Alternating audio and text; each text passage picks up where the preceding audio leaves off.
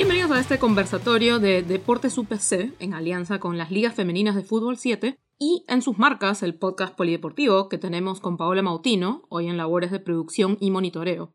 Mi nombre es Liliana Michelena, soy periodista, exfutbolista también, y hoy vamos a hablar sobre la realidad del fútbol femenino en el Perú, una realidad que se enmarca dentro de la manera como funciona el sistema deportivo nacional, siempre con cierta informalidad, no siempre con la seriedad que merecen el deporte y nuestros deportistas, pero que también tienen sus particularidades. Hemos celebrado desde sus marcas el ascenso del fútbol femenino en la conversación deportiva peruana, especialmente en los últimos 2 años, en que ha saltado a las pantallas de televisión, pero también hemos lamentado las trabas que se encuentran a menudo, la precariedad del torneo de primera división y el problema de romantizar a veces el sacrificio extremo de las jugadoras para poder cumplir con sus funciones deportivas y en medio de todo esto tratar de rendir. Para analizar esta situación y tratar de encontrar algunas soluciones, nos acompañan hoy Lorena Cortés, Football Brand Marketing Manager de Nike en Perú, campeona bolivariana con la selección peruana en el año 2005, hoy jugadora de la primera división por la Universidad César Vallejo y además fundadora de Football Fit Shop. ¿Cómo estás, Lorena? Un gusto conversar contigo. Hola Liliana, ¿qué tal? Gracias por invitarme. En verdad contenta de compartir este espacio con Cici y con Jimena, que hay demasiados puntos que vamos a poder hablar durante todo el conversatorio. Claro que sí. También quiero presentar a Cici Quiroz, gerenta de fútbol y vóley femenino en Alianza Lima y gerenta en la Federación Peruana de Rugby. ¿Qué tal, Cici? Muchas gracias por aceptar la invitación. Hola Lili, ¿cómo estás? Liliana, Lore, Jime. Un gusto estar acá a compartir con ustedes. Nos acompaña también Jimena Estrada, jefa de Trade Marketing y Deporte de DirecTV y fundadora de Equity Sports Management, una agencia de representación de futbolistas mujeres. ¿Cómo estás, Jimena? Hola Lili, buenas noches, gracias por la invitación. Feliz de estar acá y volver a compartir mesa con Cici y con Lore, que no es primera vez. Así que vamos a darle. Todas nuestras panelistas de hoy se conocen entre ellas por el fútbol, yo las conozco también por el fútbol, y notablemente no ha importado en realidad hacia dónde nos pueden haber llevado nuestras respectivas carreras en algún momento. Creo que siempre hemos regresado al mismo cauce, que es el fútbol femenino. Así que voy a dejar que ellas mismas se presenten ahora y nos cuenten de esos caminos que las trajeron a donde se encuentran hoy. Mi nombre es Lorena Cortés, veo la categoría de fútbol en Nike, estoy hace casi 10 años ahí. Siempre he estado ligada al tema de fútbol desde que tengo 13 años, estuve en la selección, tuve la oportunidad de compartir algunas selecciones con Cici. Hasta el día de hoy siempre nos hemos vinculado al tema del deporte, ahora me toca a mí estar desde el lado de la marca y ella igual desde el lado del club.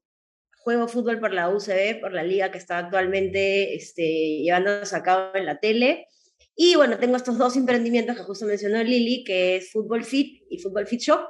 Football Fit es la mezcla de funcional con fútbol para mejorar tu condicionamiento físico, y Football Fit Shop básicamente es todo lo que es una plataforma que vendemos artículos multifuncionales que nació en pandemia y en realidad actualmente estamos en todos los marketplaces, ¿no? Bueno, yo estoy en el fútbol desde hace años, desde pequeña también, jugando ya el Metropolitano, que empecé a los 16 años, selección también, compartiendo con Lore desde pequeñitas, y siempre mi vida estuvo relacionada al fútbol. Pasé por futsal también por muchos años, y luego, por mi afán de seguir jugando fútbol ya fuera de la estructura de federación, fue que se creó ligas femeninas junto con atletas, y ahí es donde empecé mi camino en la gestión deportiva, creando esta organización y luego ya creando también la Fundación Deporte en Igualdad, en donde la gran Mariela, pues, quien la dirige. Entonces estoy en ese camino y feliz de contribuir con el desarrollo del deporte femenino. De hecho, en toda mi experiencia pude entender la necesidad que tenía miles de mujeres por buscar un espacio en donde poderse desarrollar, fuera de prejuicios, fuera de las limitaciones que la sociedad te ponía con la práctica del fútbol. Y ese camino me llevó a ser parte de la Federación Peruana de Fútbol, en donde pude liderar el departamento de fútbol femenino. Y fue una grata experiencia porque me permitió desarrollar muchos planes. Luego pasé por Alianza Lima, en donde estoy ahora dirigiendo vóley y fútbol femenino y buscando posicionar el deporte femenino a nivel nacional y buscando que cada vez haya más hinchas y personas interesadas por el deporte. También soy docente en el Diplomado de Gestión Deportiva en la Católica, en la Universidad Católica. Soy fundadora de la PEM, que es la Asociación Peruana de Marketing Deportivo, y gerente general de la Federación de Rugby, un deporte súper lindo, interesante, que está en un proceso de desarrollo en donde el fútbol femenino tiene bastante que aprender. Bueno, ahora voy yo. Yo no compartí selección con Lorena y con Sisi, pero igual soy una gran amante del fútbol. Practiqué fútbol en el colegio, no fui tan buena, pero bueno, ahí le sigo dando. Jugué en el colegio, en la universidad. Luego ya más grande me volví a reencontrar con el fútbol y con chicas y amigas que había conocido en la época del colegio, jugando por un club en una liga un poco más amateur.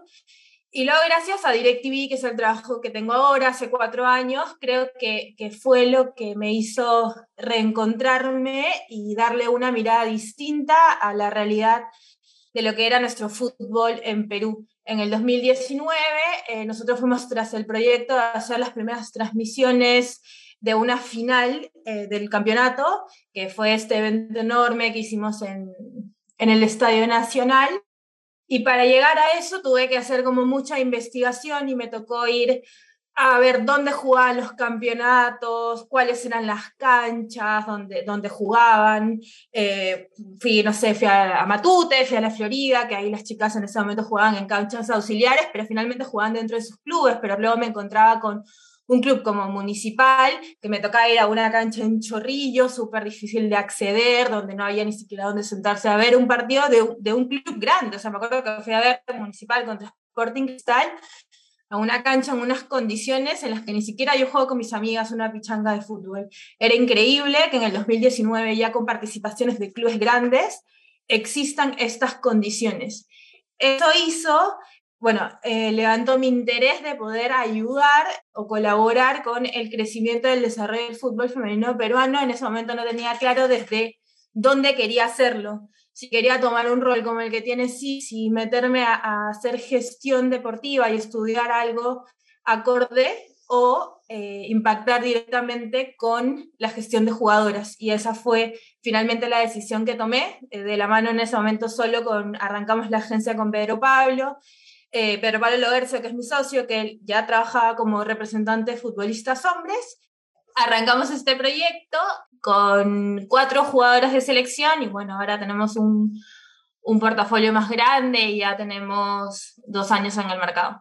Empecemos entonces con algunas preguntas. Por ejemplo, acabamos de ver una cantidad de eventos consecutivos de fútbol femenino, cada vez más masivos, mejor difundidos, mejor producidos, con mejor juego en la cancha incluso, como el Mundial del 2019, por ejemplo, pero más recientemente la Euro, la misma Copa América, lo que nos hace pensar que el fútbol femenino está en un crecimiento constante a nivel global y un crecimiento del que ya no debería retroceder. ¿Qué sentimientos o reacciones les produce a ustedes, cada una desde su posición, observando todo esto desde la realidad peruana, ¿no? Donde todo esto que hemos visto se siente todavía como algo relativamente lejano, remoto? Básicamente, como marca, hemos visto todos los avances que han habido de todos los sucesos, ¿no? En la Copa América, la UEFA, y vemos cómo los equipos, los países, las instituciones siguen avanzando a nivel internacional.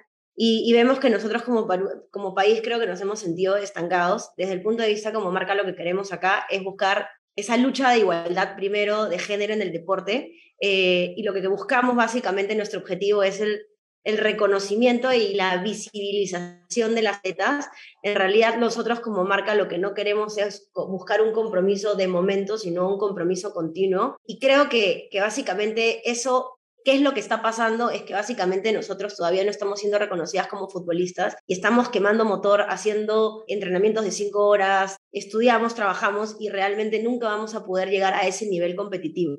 Creo que tiene que haber un trabajo y eso parte netamente de una federación que creo que las que estamos involucradas acá sabemos que todavía no hay un plan de desarrollo y lo que hemos podido ver lamentablemente reflejado en la selección, que no tienen la culpa, pero creo que tiene que haber todo un proceso correcto para poder llegar a un fin, ¿no? Y si mientras que eso no lo tengamos claro, no vamos a llegar nunca a ese objetivo que en algún momento queremos clasificar a un mundial y poder llegar a tener ese nivel competitivo y profesional. Bueno, desde mi parte también concuerdo mucho con lo que dice Lore. La realidad que nosotros vivimos en Alianza Lima es distinta a la de otros clubes. Tenemos la suerte de tener un club y un directorio que apuesta por el fútbol femenino, que invierte por el fútbol femenino, pero que hoy también está exigiendo entender pues cuál es este proceso de retorno de la inversión que se viene haciendo, ¿no? cuándo el fútbol femenino va a poder estar en punto de equilibrio. Todos los gastos que hace Alianza Lima como club, su retorno se está viendo muy, muy lento, ¿no? Entonces, cuando yo comparto, y que lo comparto mucho para mantener esa esperanza de que el fútbol femenino cada vez va a ser rentable, lo comparto con los gerentes y con el equipo de trabajo, es, oye, miren lo que está pasando en Europa, miren lo que está pasando en la Copa América, cómo el fútbol cada vez está generando ingresos, se están llenando los estadios, porque esa es la realidad que nosotros podemos vivir como institución, como club, ¿no? Sabemos de que tenemos un gran hinchaje, de que la participación del hincha es bien activa, y hoy también ellos están reconociendo a las jugadoras y son bien participativos, ¿no? Entonces nosotros tenemos que entender cómo hacer esa conversión para generar los ingresos suficientes para que nuestra división sea rentable, ¿no? Y definitivamente el trabajo de marketing que hacemos en Alianza pues nos ha permitido generar esa visibilidad y ese reconocimiento. Hoy lo que viven las chicas y el reconocimiento, ya sea cuando se da provincia, cuando se juega de local, es súper lindo, súper grato. Ya hay un reconocimiento individual por cada jugadora. Y adicionalmente también es muy importante cómo el club se ha involucrado en el desarrollo del fútbol femenino de manera institucional en todas sus áreas, ¿no? No es que nosotros somos una isla del club, sino que se involucra el área que ve todos los días de partido, todo el match day, todos los que ven la organización del evento, todos están involucrados dentro del día de partido de Alianza Lima, en donde se buscan generar cada vez más experiencias similares, de menos a más, entendiendo también pues, que no podemos generar una inversión súper grande, sino que tiene que ser progresiva. De esa manera cada vez se genere mayor atractivo del producto, que para nosotros es el fútbol femenino, ¿no? Entonces, en la medida en que la televisión continúe, el fútbol femenino en el Perú va a seguir progresando. En la medida en que haya cada vez más gestores deportivos dentro de los clubes interesados en desarrollar el fútbol femenino, también va a crecer a nivel estructural dentro del resto de clubes. Por lo menos la estructura que nosotros estamos creando en Alianza Lima nos permite desde las divisiones menores empezar a desarrollar el talento. Tenemos desde la sub-12, 14, 16, 18. Entonces, sí es una progresión bastante grande para el club. De no tener nunca fútbol femenino, ahora tenerlo de manera organizada y estructurada. Es un impacto también importante hacia los trabajadores del club. Pero lo bueno y lo lindo de Alianza Lima es que todos se emocionan y todos son una familia, entonces ayudan a que este progreso siga avanzando. Bueno, yo también súper alineada a lo que dijo Lorena y a lo que dijo Sisi, y un poco también, es una pregunta que siempre me hacen, ¿no? Cuando converso con alguien que conozco recién, ¿y tú qué haces? Bueno, trabajo en DirecTV y aparte tengo este proyecto, y la pregunta es, ¿pero te da? O sea, ¿es rentable todo el tiempo que le inviertes, toda la energía que le inviertes? Y la realidad es que si hoy pienso en que hoy día para mí es un negocio, no lo es, pero la tendencia te dice que esto va a crecer, o sea, como todo, o sea, nosotros, así como en cualquier otro tema, nosotros tenemos de referencia a países más avanzados como Europa y Estados Unidos, que se ve que el crecimiento es a niveles mucho más grandes porque son mucho más organizados, pero la tendencia te dice que el fútbol va a crecer. Y por más que haya muchas oportunidades de mejora, y sería una lista infinita que podría decir hoy de cuáles son las oportunidades de mejora que tiene el fútbol peruano, si miramos hace 10 años, y sin ir muy lejos, hace 4 años, no es una realidad lo de hoy. Yo me pongo a pensar, cuando yo arranqué esto en el 2019, ahí los Juegos Panamericanos para mí fue un punto de quiebre a favor, luego las transmisiones de las finales. Y me hubieran dicho que hoy, en el 2021, en el 2022, porque el 2021 fue medio pandémico, yo iba a poder ir al estadio, a ver a la cancha principal de Matute, a la cancha, al Monumental, ver jugadoras, ver barras, ver gente pidiendo autógrafos. O sea, las jugadoras hoy se han vuelto, literal, personas conocidas. O sea, eso es lo que yo también le digo a mis jugadoras. Ustedes ya no son cualquier persona que juega fútbol. Ustedes ahora son jugadoras referentes que las reconocen en la calle. Yo a veces salgo a comer con una y, oye, ¿me puedo tomar una foto contigo? O sea, ya toman un vuelo que yo creo que nunca en ese momento no me lo hubiera imaginado. Mismo lo que hablaba Lorena también de la inversión de las marcas. O sea, yo ahora tengo una jugadora de 15, que a sus 15 años firmó un contrato de 2 años con Nike, impensado hace 3, 4 años. Tengo otras 4 jugadoras con Adidas, una jugadora con Puma. La realidad es que el crecimiento se ve, pero también, como dice Sisi, para que sea sostenible, esto no puede ser una moda de 2 años y luego ir para atrás. La televisación ha sido clave para esto, o sea, para darle visibilidad a las marcas. Una marca te invierte más si es que va a salir a la televisión, no hay chance. Yo desde DirecTV, bueno, nosotros no transmitimos la liga, pero hemos transmitido la Copa Libertadores, las finales en el 2019 Mundial. Cuando vemos ratings, en realidad la Copa Libertadores Alianza el año pasado tenía el mayor rating de la programación de ese día, o sea, no era algo menor. Me acuerdo en el 2019, la final de fútbol femenino le ganó a un partido exclusivo que teníamos de la Liga del Barcelona. Entonces, cuando ves los números, no estamos hablando de que la gente no consume fútbol femenino, esa es una idea que tenemos, pero si lo aterrizamos ya viendo temas de rating, audiencias, en realidad para mí es todo un tema de gestión que hay detrás, ¿no? El caso de Alianza, no lo digo así porque estoy acá, siempre lo reconozco, ha sido un tema puro de gestión, o sea, de un club serio que creyó, que trajo a la persona adecuada y que la persona le dijo, vamos a hacer esto, esto y el otro, este es un plan, yo necesito esto para lograr esto, y lo hicieron. Una alianza que recién aparecía el año pasado, que en los años anteriores estaba, luego no estaba, o sea, más consistente en sus equipos había sido Universitario, pero que arrancó, campeonó, fue a la Copa Libertadores y dijo, yo no voy a ir a la Copa Libertadores a participar, yo voy a la Copa Libertadores a competir. Se reforzó, hizo la inversión de reforzarse con las personas, con las jugadoras que tenía que hacerlo, para lograr algo que nunca había pasado, que era esta clasificación. Y yo creo que eso mismo también ha hecho que más marcas se sumen a lo que es Alianza Femenino. También el tema de los contratos profesionales, o sea, que Alianza al principio de año había dicho, yo voy a ir con un número de jugadoras profesional, empiezas a generar hitos importantes en el fútbol y que se tienen que tomar de ejemplo en el resto de los clubes, ¿no? Al final todo es una competencia y también si los clubes quieren seguir creciendo y quieren seguir manteniendo sus jugadoras, van a tener que seguir mejorando las condiciones como lo vienen haciendo Alianza, ¿no? Quería preguntarles ahora que mencionaba Jimena el tema de la importancia de la difusión. Este es el segundo año de transmisión y difusión de la primera división del fútbol femenino peruano por televisión.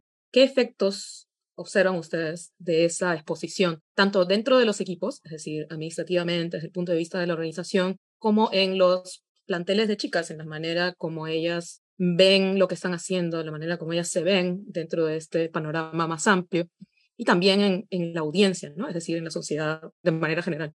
Desde mi punto de vista es un fenómeno increíble, ¿no? Lo que ha hecho la televisión en el Perú.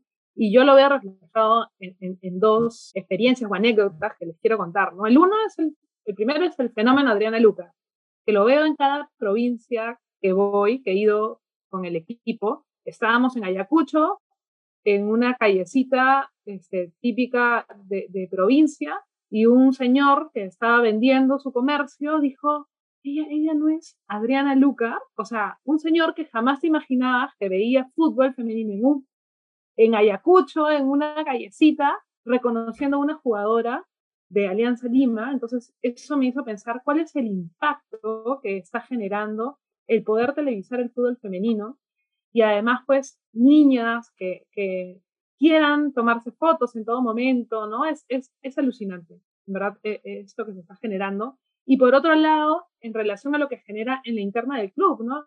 La otra vez estábamos un día típico de entrenamiento, terminando el entrenamiento, y siempre los chicos de la sub-17 entrenan luego del entrenamiento femenino. Entonces los chicos están caminando y normalmente que ven a un jugador de fútbol y dicen, mira, ese es Jairo Concha, oye, no es tan alto no es tan chato como yo pensaba, era más alto, ¿no?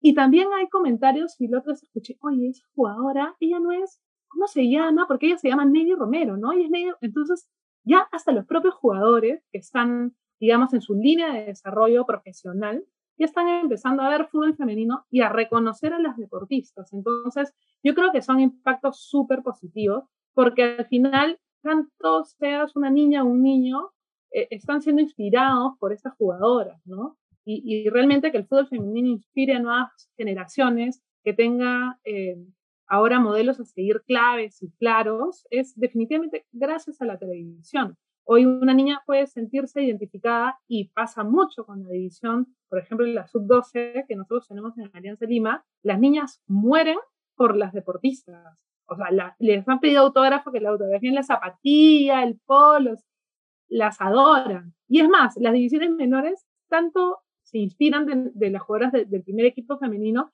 que empiezan a imitar sus celebraciones, ¿no? Entonces es súper tierno ver cómo efectivamente se está materializando lo que es un modelo a seguir y la importancia de la televisión, ¿no? Que te permite normalizar el fútbol femenino, romper ese prejuicio, romper el estereotipo, y hoy tanto hinchas como jugadoras o niñas que quieren seguir su línea del fútbol, pues lo ven como algo normal, una práctica normal, y esto pues se pueda difundir y cada vez se masifique más. Me hizo acordar una historia súper linda, real, que la quiero contar.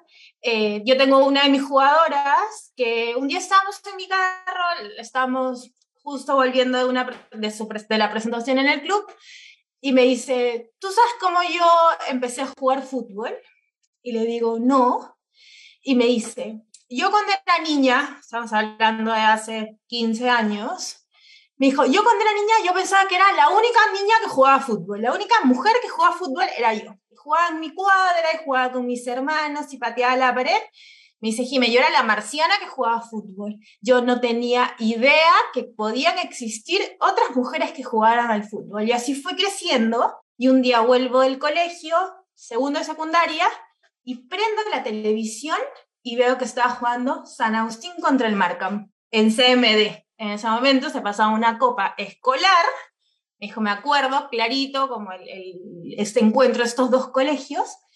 Y yo veía niñas de mi edad como yo que jugaban al fútbol y no lo podía creer. Y yo le dije a mi mamá, mamá, tú vas a ver que yo un día voy a salir en la televisión.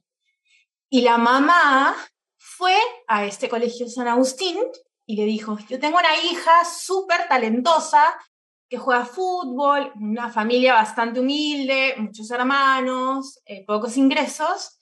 Y en ese momento, el San Agustín era un colegio que daba muchas becas por deporte. En ese momento habían cambiado de entrenador, se había cerrado el cupo y le dijeron, anda a este otro colegio Santísimo con esta persona y para que te pruebe.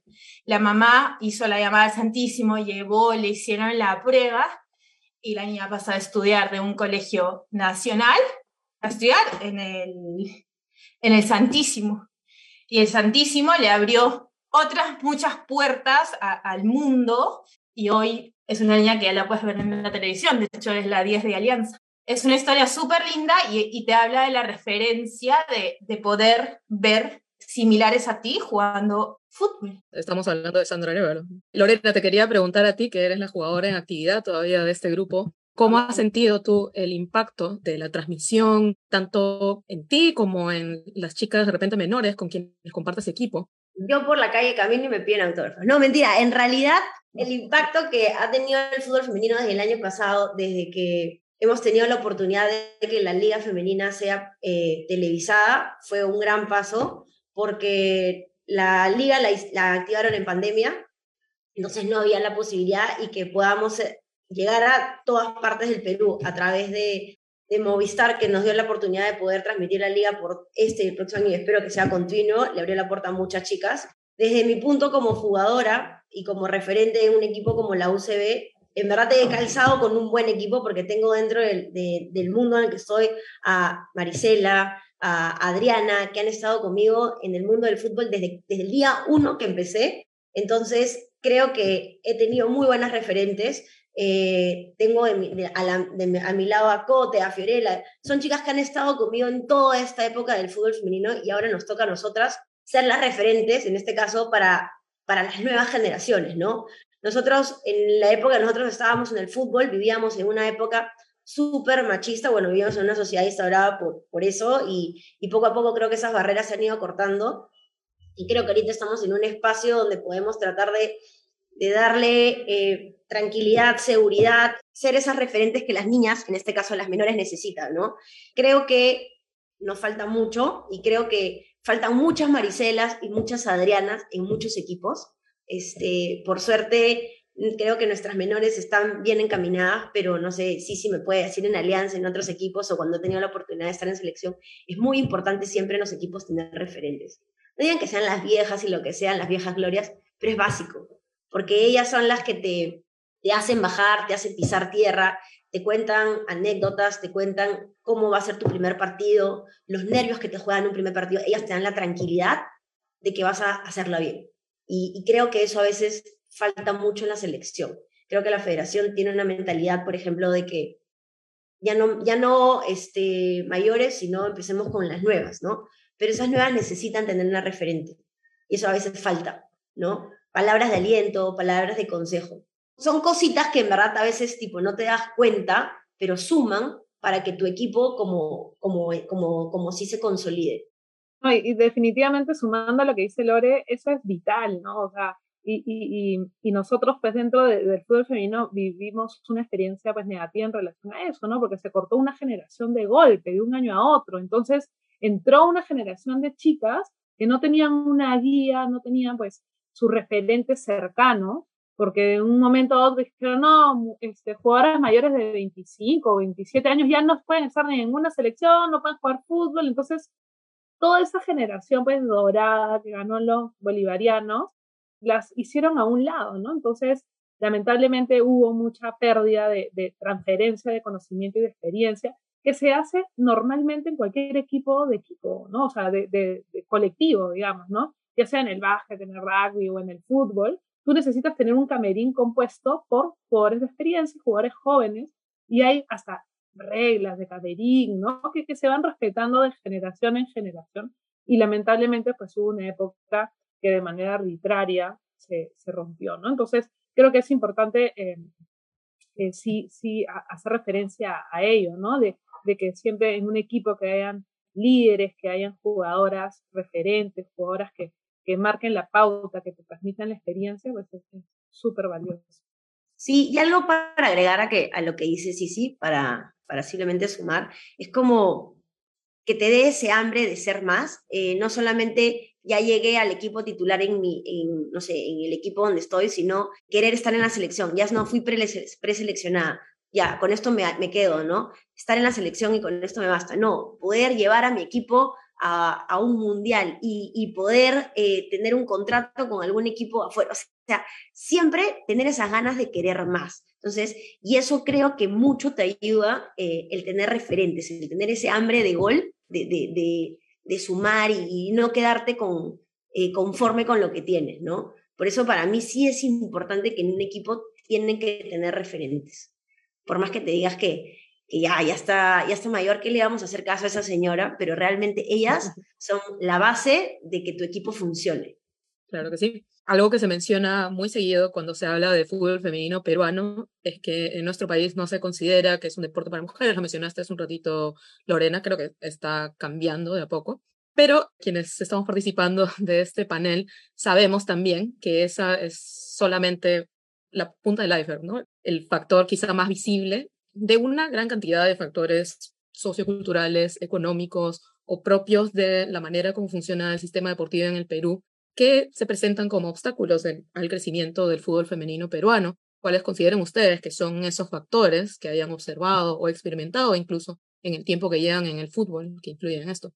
Yo te doy un insight como marca, ¿no? Nuestra observación como marca es que el fútbol durante décadas ha sido el territorio masculino y machista y básicamente instalado por esta sociedad, ¿no? Y nuestro insight y lo que nosotros queremos es que las futbolistas tengan que romper muchas barreras, prejuicios, estereotipos para lograr ser vistas y poder ser reconocidas. Eso es lo que nosotros queremos ser como marca. Nuestro gran reto es difundir la historia del fútbol femenino, sus retos, sus barreras, sus estereotipos que han tenido que romper, la historia, luego los nuevos desafíos. Nos hemos quedado en la parte de ganamos los bolivarianos y de ahí hubo una brecha, un hueco y de ahí no hay más. Eso ya nos quedamos en el 2005. Luego pasamos a este movimiento de queremos ser vistas, ¿no? A puertas cerradas. Ya pasamos eso, ¿no? Entonces lo que nosotros como marca es queremos darle a esta disciplina el lugar que merece en los ojos del mundo. Pero para eso tenemos que empezar de lo más básico, que es la gestión dentro de los equipos, ¿no? Yo opino igual que Lore, ¿no? Creo de que hay distintos factores y aparte de la gestión de equipo que viene promovida por parte de la federación, que también viene pues promovida por las licencias femeninas, que no sé si todos saben, pero existen unas licencias que cada club debe cumplir con ciertos requisitos, que ahí es donde es importante la labor pues auditora de la federación para poner mano dura y que esto se pueda cumplir. Pero más allá de esto, que involucra a los clubes, para que un deporte crezca necesita masificación. Necesita que muchas mujeres jueguen fútbol. Y esa masificación se representa a través de un plan de masificación, en donde tú haces un proyecto y una planificación para que se juegue a nivel estructural en los colegios, en las universidades y en distintos tipos de instituciones. El que en los colegios, por ejemplo, se divida las niñas a vóley y los niños a fútbol, ya se genera un sesgo en el desarrollo deportivo de las mujeres. Por lo tanto, desde esa base es donde se debe cambiar, desde el Ministerio de Educación, desde los lineamientos de la estructura de las clases de educación física. Por otro lado, también el tener una federación que no tiene una inversión de recursos equitativa, también te resta en la inversión hacia un deporte. Es como pensar que la Federación de Natación o la Federación de Atletismo diga, oye, ¿sabes qué? Solo voy a invertir en los chicos y los voy a llevar a torneos, campeonatos, y a las mujeres, pues lo mínimo, con la justa les voy a poner un entrenador, y bueno, no van a participar en todos los torneos y ni siquiera en el circuito olímpico. Ojo, fútbol femenino no está participando, no ha participado en bolivarianos, y ahorita, Queso de Sur tampoco está participando en fútbol femenino. Entonces, ¿se imagina una selección de natación atletismo diciendo eso?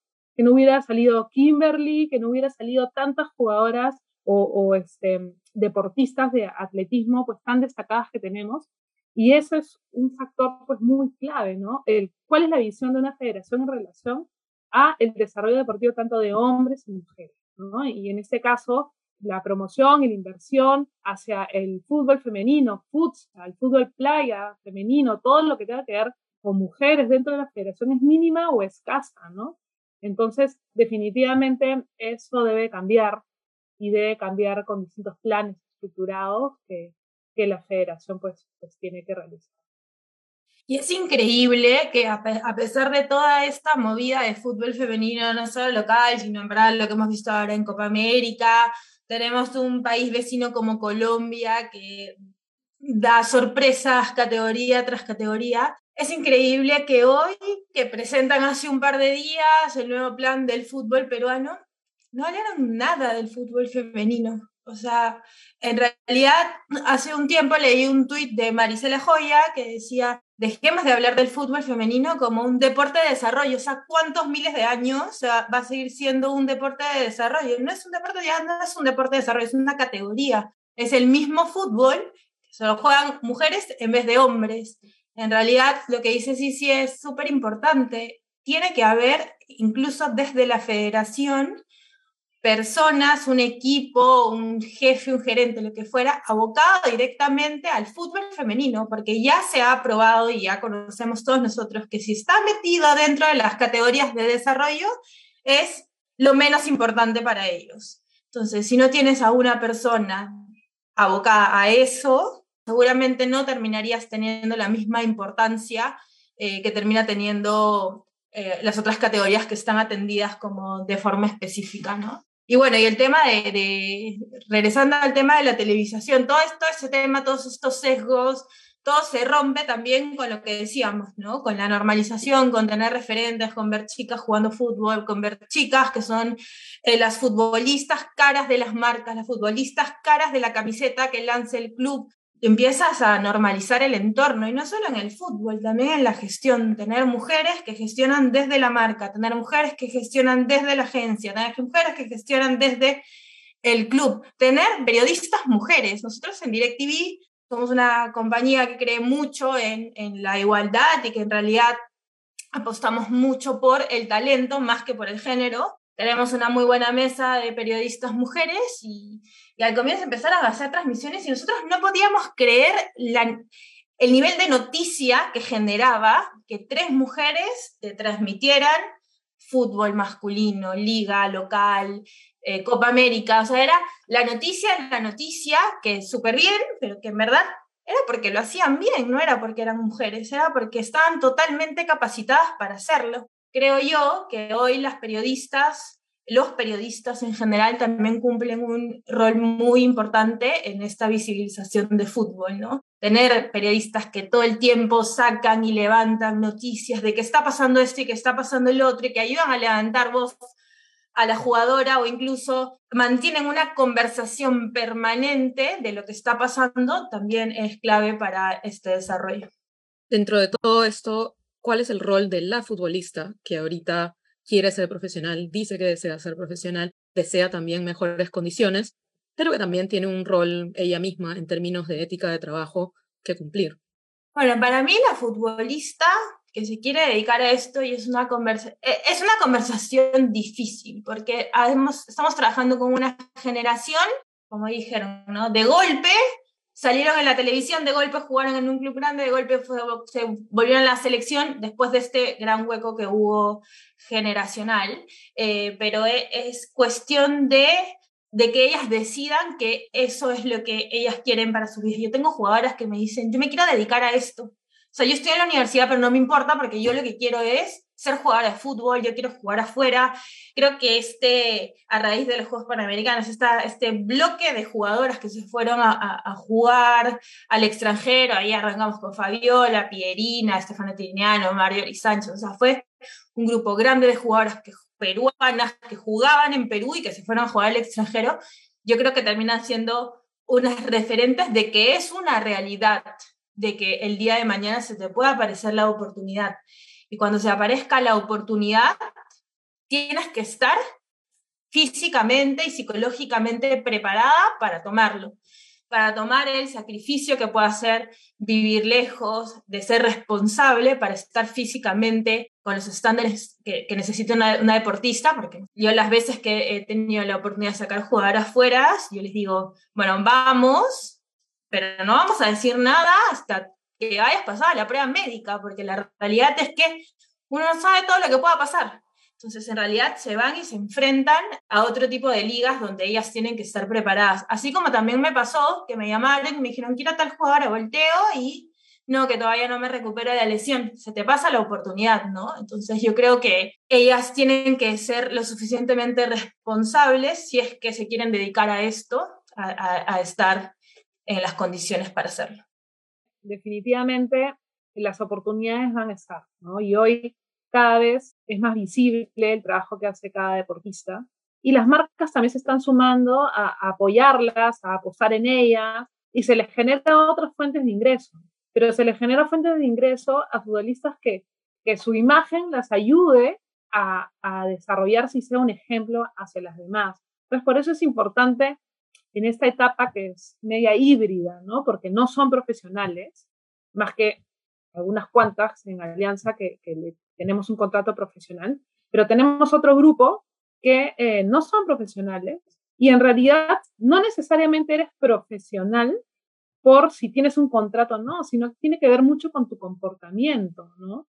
Con realmente cuál es tu estilo de vida, qué es lo que buscas para ti en el futuro y cuál es tu disciplina hacia el deporte, ¿no? Y esto va alineado a el trabajo que tienes que hacer extra, la alimentación, el descanso, todo el entrenamiento invisible que está alineado a eso, ¿no? Entonces, es importante que el concepto, oye, yo quiero ser profesional, esté alineado con mi comportamiento como profesional. Entonces, ¿qué es primero? Es la pregunta. ¿Primero es que ellas se comporten como profesionales o primero es que ya tengan un contrato profesional, ¿no? Entonces, eso es a veces la pregunta que se queda en el aire y que todo el mundo la comenta, pero yo creo de que esto tiene que ir de la mano, ¿no? Si tú quieres algo, pues tienes que empezar a comportarte porque sabes que te lo mereces y sabes que es a lo que quieres aspirar. Y además porque ese es el camino, o sea, no hay otro camino para lograr el éxito deportivo que siguiendo las buenas costumbres de un jugador profesional que es muy común y abiertamente conocido. Sin embargo, la disciplina tiene mucho que ver, ¿no? No solamente es el querer, sino el hacer realmente, ser disciplinado y seguir todas esas pautas para poder lograr el ser profesional. ¿Dónde ven ustedes que estamos en términos de esa disciplina y esos buenos hábitos o malos hábitos en algunos casos? Yo creo que estamos empezando, ya hay algunas jugadoras referentes que, digamos, siguen por ese camino, que lideran con el ejemplo, ¿no? Entonces, yo creo de que cada vez se demuestra más, pero todo va a depender del club, de la jugadora, de la exigencia, es muy variable.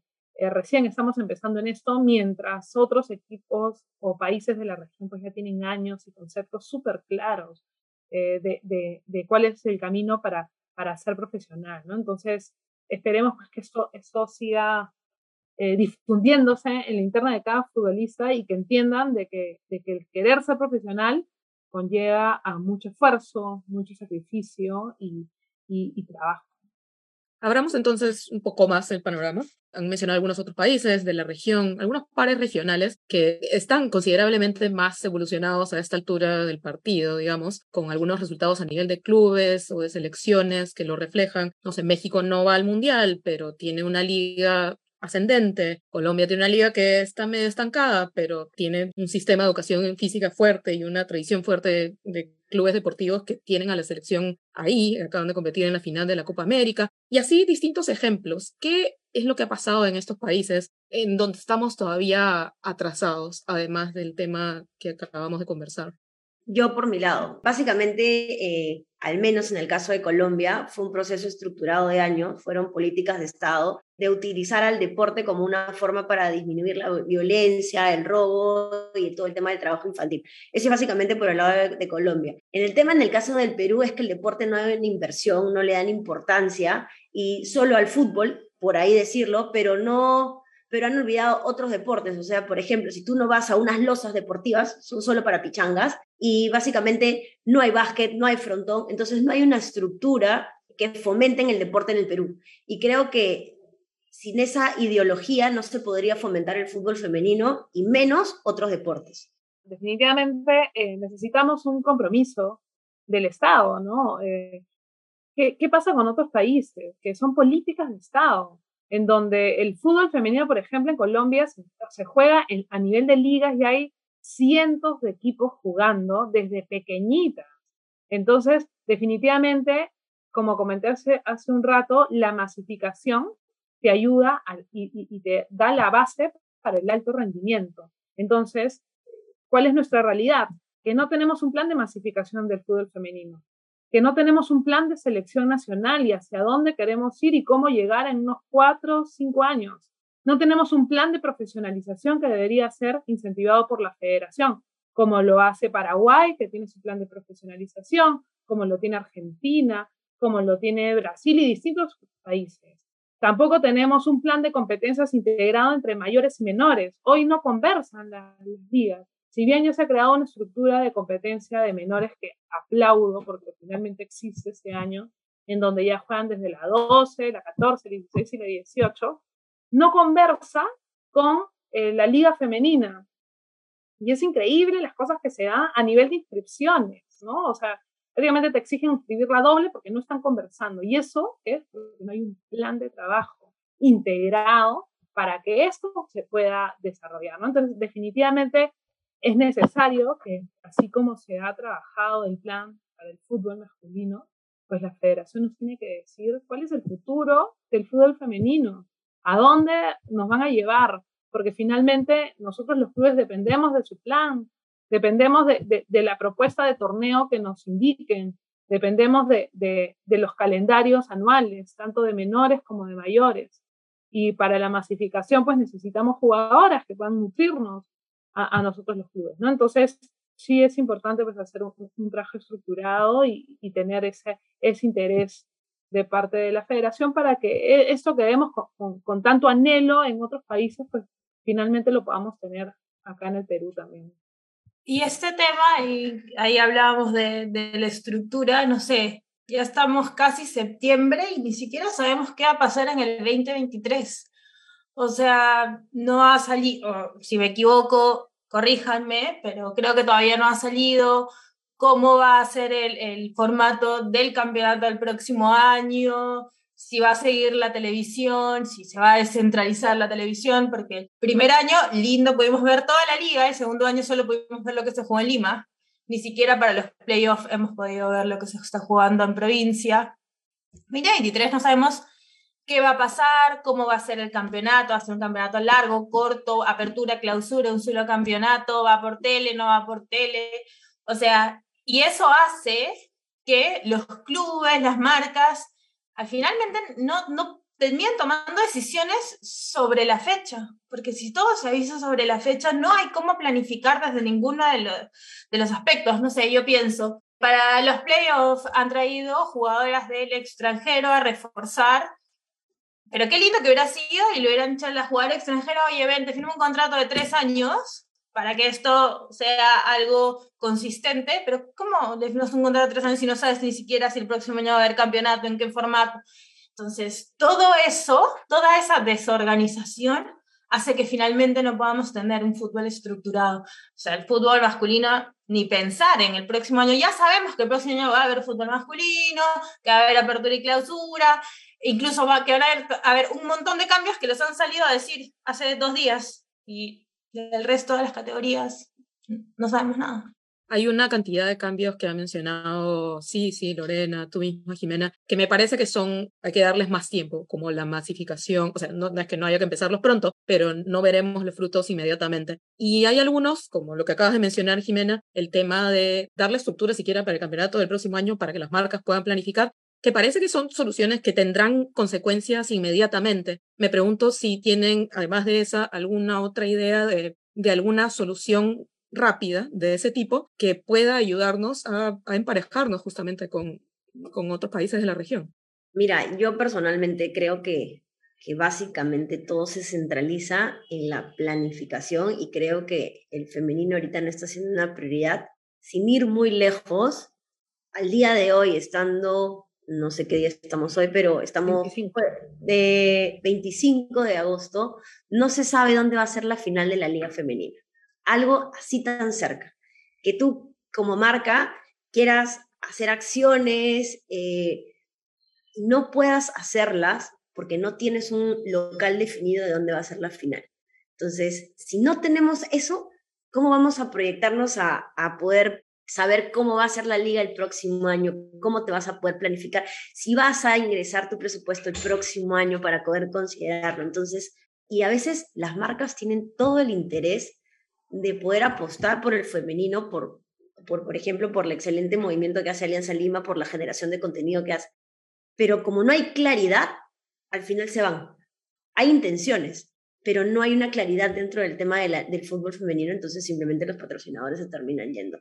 Y otro ejemplo, simplemente algo muy cercano, que me ocurrió ya como jugadora dentro de la UCB, me dijeron que jugaba un sábado, ¿no? Obviamente, ahorita mi vida creo que se torna solamente el fútbol. Jugué un sábado, me dijeron que jugaba sábado en San Marcos, y luego me dijeron, luego juegas domingo, y luego juegas sábado, 2 días antes, un día antes. Entonces, al final jugué en ATE a puertas cerradas. Eso realmente, en una liga femenina profesional que queremos instaurar, no debería ocurrir. Y al final también es un poco la seriedad que le das a la jugadora, ¿no? O sea, ella también tiene una vida, un tiempo para hacer sus cosas, entonces ahorita simplemente dependen de lo que les digan. Entonces, son cosas pequeñas, pero si no tenemos eso súper claro, yo creo que no vamos a poder seguir creciendo en la parte de gestión. Antes de cerrar, quería sí preguntarles algo, porque mucho se habla también, y lo hablamos acá porque es la manera de hacer que el juego crezca. Se habla mucho de que hay mercado para el fútbol femenino, del negocio, pero en realidad, si retrocedemos a aquel momento en que nos enamoramos del fútbol, en realidad nunca lo vimos realmente como un tema económico, más bien no era solamente el amor por el juego, sino era un poco la resistencia para poder jugar. Me pregunto si a esta altura hay otra manera de verlo, o ustedes tienen otra manera de ver el fútbol femenino en el Perú en particular, que tenga un poco más que ver con eso, esa atracción original, y menos con el negocio. Por más que esto ha ido creciendo, las chicas perciben un sueldo y perciben ingresos, porque Finalmente muchas pudieron volverse conocidas y atraer marcas, que diría que solo 2 podrían vivir de esto. A las chicas todavía no les alcanza, porque como con todo, como estamos en toda esta movida, todo va a crecer acorde a cómo la planificación vaya mejorando, esto vaya creciendo, empiezan a haber ingresos desde los derechos de transmisión, empiece a haber auspiciadores exclusivos femeninos, entonces todo eso va a hacer que los sueldos también sean mayores y esto vaya creciendo. Pero finalmente hay muchos casos y muchos equipos, o sea, yo voy a sacar a los 3, 4 primeros equipos de la tabla que son de clubes grandes, son una historia, pero tenemos otros muchos equipos que no reciben sueldo, aún no reciben sueldo, ni siquiera tienen las condiciones adecuadas y esto finalmente se refleja en el resultado, que finalmente muchas chicas, y creo que todavía eso es parte del fútbol femenino, que igual tiene su encanto, juegas por el amor al deporte. O sea, juegas por el amor al fútbol, incluso en la misma selección, a veces veo que, o me entero que pasan cosas y las jugadoras no son capaces de alzar la voz por miedo a ser retiradas de la selección, por lo importante que es para ellas estar en la selección, ¿no? El amor que la jugadora siente por el equipo, o sea, por su club, por su selección y por el juego en sí, es un movilizador importante todavía. Que hoy tengamos jugadoras talentosas, por lo menos en Alianza Lima, es porque ellas se dedicaron al fútbol con lo mínimo de recursos, buscaron la manera de generar ingresos o con el apoyo familiar, pero practicaron muchos años sin un sueldo, sin un pago, ni de pasajes, ni nada, ¿no? Entonces yo creo que hoy nuestro fútbol femenino es ese, ¿no? Es un fútbol femenino en general amateur, en general rodeado de mucha pasión, de muchas ganas de ser visibles, de las chicas querer pues demostrar su talento, y esa es la mayoría de deportistas, ¿no? Creo que sí hay un componente bastante grande de motivación y del querer jugar el deporte, más que como una ambición de generar ingresos. O sea, yo no creo de que ninguna esté por la plata, ¿no? Yo creo que está jugando hoy porque le gusta el fútbol y porque finalmente tienen un espacio para desarrollarse deportivamente, algunos clubes que les brindan condiciones y algunos otros que no les brindan las condiciones, pero ahí están. Y no les dan pasajes, pero ahí están yendo a entrenar. De repente con un comando técnico muy reducido y poniendo hasta de la suya para poder continuar con el equipo y realmente es las ganas, la pasión de querer estar en un espacio en donde sienten que les pertenece y que ellas también pues pueden disfrutar del fútbol. Sí, y básicamente lo que dice sí es un tema no es un tema monetario, es un tema más de reconocimiento por todos estos años y de visibilidad, ¿no? Y el querer ser vistas. Y eso es lo que las chicas están tratando de generar actualmente, ¿no? Actualmente hay casos particulares que a nosotros nos gustaría que hayan casos de éxito como selección, pero hay casos grandes como el caso de Alianza Lima, que tuvo una muy buena gestión el año pasado en la Copa Libertadores. O sea, básicamente tú dices, ¿qué hizo Alianza? Es porque es un equipo fuerte. No, a veces no hay que invertir mucho, simplemente es un tema de gestión y es un tema de interés. Y es un tema de hacer bien las cosas. Y lo importante es, creo que como Jimena y como Sisi comparten, lo que nosotros queremos es que cada vez hayan gestores, no que hayan hinchas detrás de los clubes, hayan gestores que sepan hacer y que planifiquen para que el fútbol femenino crezca en el Perú. Hablando de eso, ¿qué le dirían ustedes a los padres, digamos, de las niñas a las que les gusta jugar fútbol, pero de repente tienen cierta resistencia a dejarlas jugar? Bueno, yo les diría que no dejen de soñar. O sea, si a alguna niña le gusta el fútbol y quiere dedicarse a ello, pues necesita ese soporte familiar para llevarla a lo más alto. Un deportista se hace no solo por sus ganas y su talento, sino por el entorno familiar que la sostiene, ¿no? Entonces, yo creería de que hay que ayudar a las deportistas, ¿no? Y dejarlas soñar, porque hay muchas oportunidades en el futuro.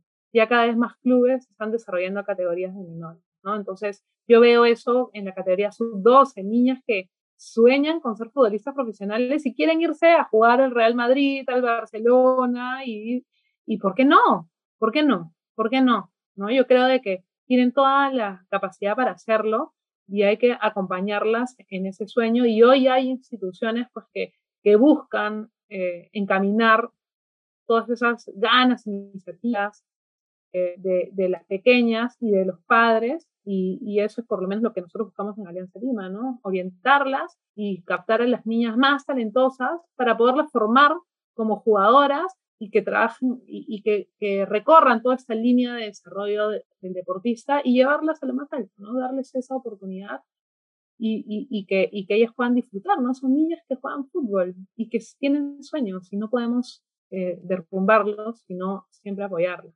Y existen incluso todas estas academias, bueno, los clubes en general. Yo creo que parte del sesgo que puede existir es por la falta de masificación, ¿no? Porque se ve algo extraño, porque siempre ha sido terreno de hombres, como hablamos, no solamente el juego del fútbol, sino todo lo que gira alrededor del fútbol. Está cambiando, pero venía siendo como terreno de hombres, ¿no? Pero ver ahora que los clubes de fútbol, los más grandes, o los clubes en general, tienen equipo femenino, que juegan en el mismo estadio. O sea, de verdad que es súper gratificante ir el fin de semana a ver jugar fútbol y ver un montón de niños y niñas con sus camisetas que quieren que las jugadoras se las firmen, con sus camisetas con el nombre en la espalda de una jugadora en vez de un jugador, que se sientan totalmente identificados. Yo creo que para empezar a creer que puede serlo, tienes que verlo. Esa es la clave. Tú lo ves. O sea, yo, no sé, yo quería ser, no sé, astronauta porque había una astronauta mujer y podía ser, porque yo no podía ser un astronauta hombre. Entonces, mientras ellas empiecen a ver que existen más de estos referentes, de estas referentes, no solo en el fútbol, sino en todo el ámbito del fútbol o en todo en general, creo que ahí es donde vamos a poder ver el cambio real. Y por mi lado, básicamente, estamos en la generación Z y esos estigmas y estereotipos de género ya pasaron. Y los padres van a ver cuando sus hijas puedan construir su futuro a través del fútbol y puedan alcanzar, en este caso, becas. Yo siento que los papás las van a apoyar. Antes veían muy lejos el tema de que el fútbol te podía generar algo profesional. Y creo que eso ya se acortó y básicamente esas barreras entre hombres y mujeres también poco a poco se están acortando y sí creo que es importante el apoyo que tienes que tener atrás de tu familia para poder seguir adelante y el entorno donde estás. Y sí, siempre rescato es el tema de tus referentes. O sea, si alguno de los que nos está escuchando y tiene estos temas socioculturales acerca de sus hijas, sí tienen que encontrar una academia que tenga esa base de referentes y tenga claro el objetivo que quiere. Yo creo que sí deberíamos partir por eso. Y comparto lo mismo que dice Sisi Jimena, ¿no? Bueno, muchas gracias. Gracias por el tiempo que nos han dado, por la participación y por el input valioso que tenemos acá. Hemos reunido a algunas de las personas que saben más de fútbol femenino en el Perú. Nada más resaltar que cualquier avance que ha tenido el fútbol femenino en los últimos, no solo en los últimos 2 años, sino desde que existe, digamos, de manera semiprofesional, un poco seria y hay una selección, creo que todo esto es producto de un esfuerzo colectivo, multigeneracional, siempre lo decimos con Paola en el podcast, generaciones de futbolistas empujando para que se llegue a este momento, cumbre por ahora, pero que debe ser el inicio de cosas incluso más grandes. Siempre tratamos de resaltar el trabajo pues, de mujeres futbolistas, mujeres pichangueras como Jimena en cada nivel, en los canales como periodistas, detrás de cámaras, en marketing deportivo, en la administración de los clubes, en los departamentos de marketing, de las marcas, en la federación. Creo que esta ha sido una chamba de todas empujar el mismo carro, cada una desde su esquina, que todas hayan pasado por lo mismo, ayuda a empujar y hace que el compromiso sea más grande. Feliz de compartir por mi lado, es increíble ese espacio, creo que es importante tenerlo más seguido, ¿no? Y escuchar las voces de todas las personas que somos parte del entorno y del sistema de fútbol femenino. Es importante hablar de eso, ¿no? Hablar del fútbol femenino, hablar de lo que pasa atrás, de la gestión, de los problemas, ¿no? Y visibilizarlo y compartirlo, ¿no? Creo que es de interés de muchas personas y es genial haberlo compartido con ustedes. Y yo también agradecer por el espacio. Creo que estos espacios mantienen siempre viva la conversación de fútbol, ¿no? Dando información, distintos puntos de vista, desde nuestras experiencias, que estamos en rubros diferentes nosotras. Son puntos de vista distintos, pero que al final vamos por el mismo objetivo, ¿no? Y de hecho algo que yo resalto mucho, la labor que hace Sisi, la labor que hace Lore, es increíble que cuando hay, no solo mujeres, cuando hay personas que están totalmente convencidas de que esto es un carro que hay que empujar todos por la misma dirección, se lo toman personal, como nos lo tomamos, creo, nosotras tres, se logran grandes cosas, ¿no? Es mucho más fácil la coordinación entre el club, la televisión, el agente, la marca. Yo te paso el teléfono de tal persona, anda, llama, vamos a ver qué podemos hacer ahora. Yo creo que ese trabajo que estamos haciendo nosotras también es clave para este crecimiento del fútbol en general, ¿no? Y estas amistades que te da el fútbol, que finalmente terminan siendo tan estrechas y que es tan gratificante compartir estos espacios. Yo me quedé sin decir porque dijeron todo, pero nada, que simplemente no sea el primero ni el último. Creo que ha sido una conversación súper interesante de compartir experiencias desde diferentes puntos de vista. Y la idea, como dice Jimena, es todas estamos trabajando para un mismo camino, para que el fútbol femenino crezca, que en algún momento, espero que en un periodo de no más de 10 años, podamos ver al equipo de fútbol femenino en algún mundial y eso creo que va a ser súper gratificante, ¿no? Sí sé que tenemos un largo camino por trabajar en menores, en la formación base, pero creo que estamos avanzando a un paso lento, pero estamos yendo por ahí. Y bueno, muchas gracias a ustedes, no solamente por haber estado aquí participando de este panel, sino también por todo el trabajo que realizan por el fútbol femenino peruano. Agradecemos también a la audiencia que hemos tenido hoy en este conversatorio. Agradecemos a quienes nos van a escuchar más adelante, cuando lo subamos con un episodio del podcast en Sus Marcas. No se olviden de seguirnos en @ensusmarcaspod, POD al final, en Instagram y Twitter, en facebook.com/ensusmarcaspod. Y además también de seguir a las ligas femeninas de fútbol 7 en redes sociales, al igual que a Deportes UPC, que nos ha brindado este espacio y que continuará con espacios de conversación sobre la realidad deportiva nacional. Muchas gracias a todos y nos escuchamos en una próxima ocasión.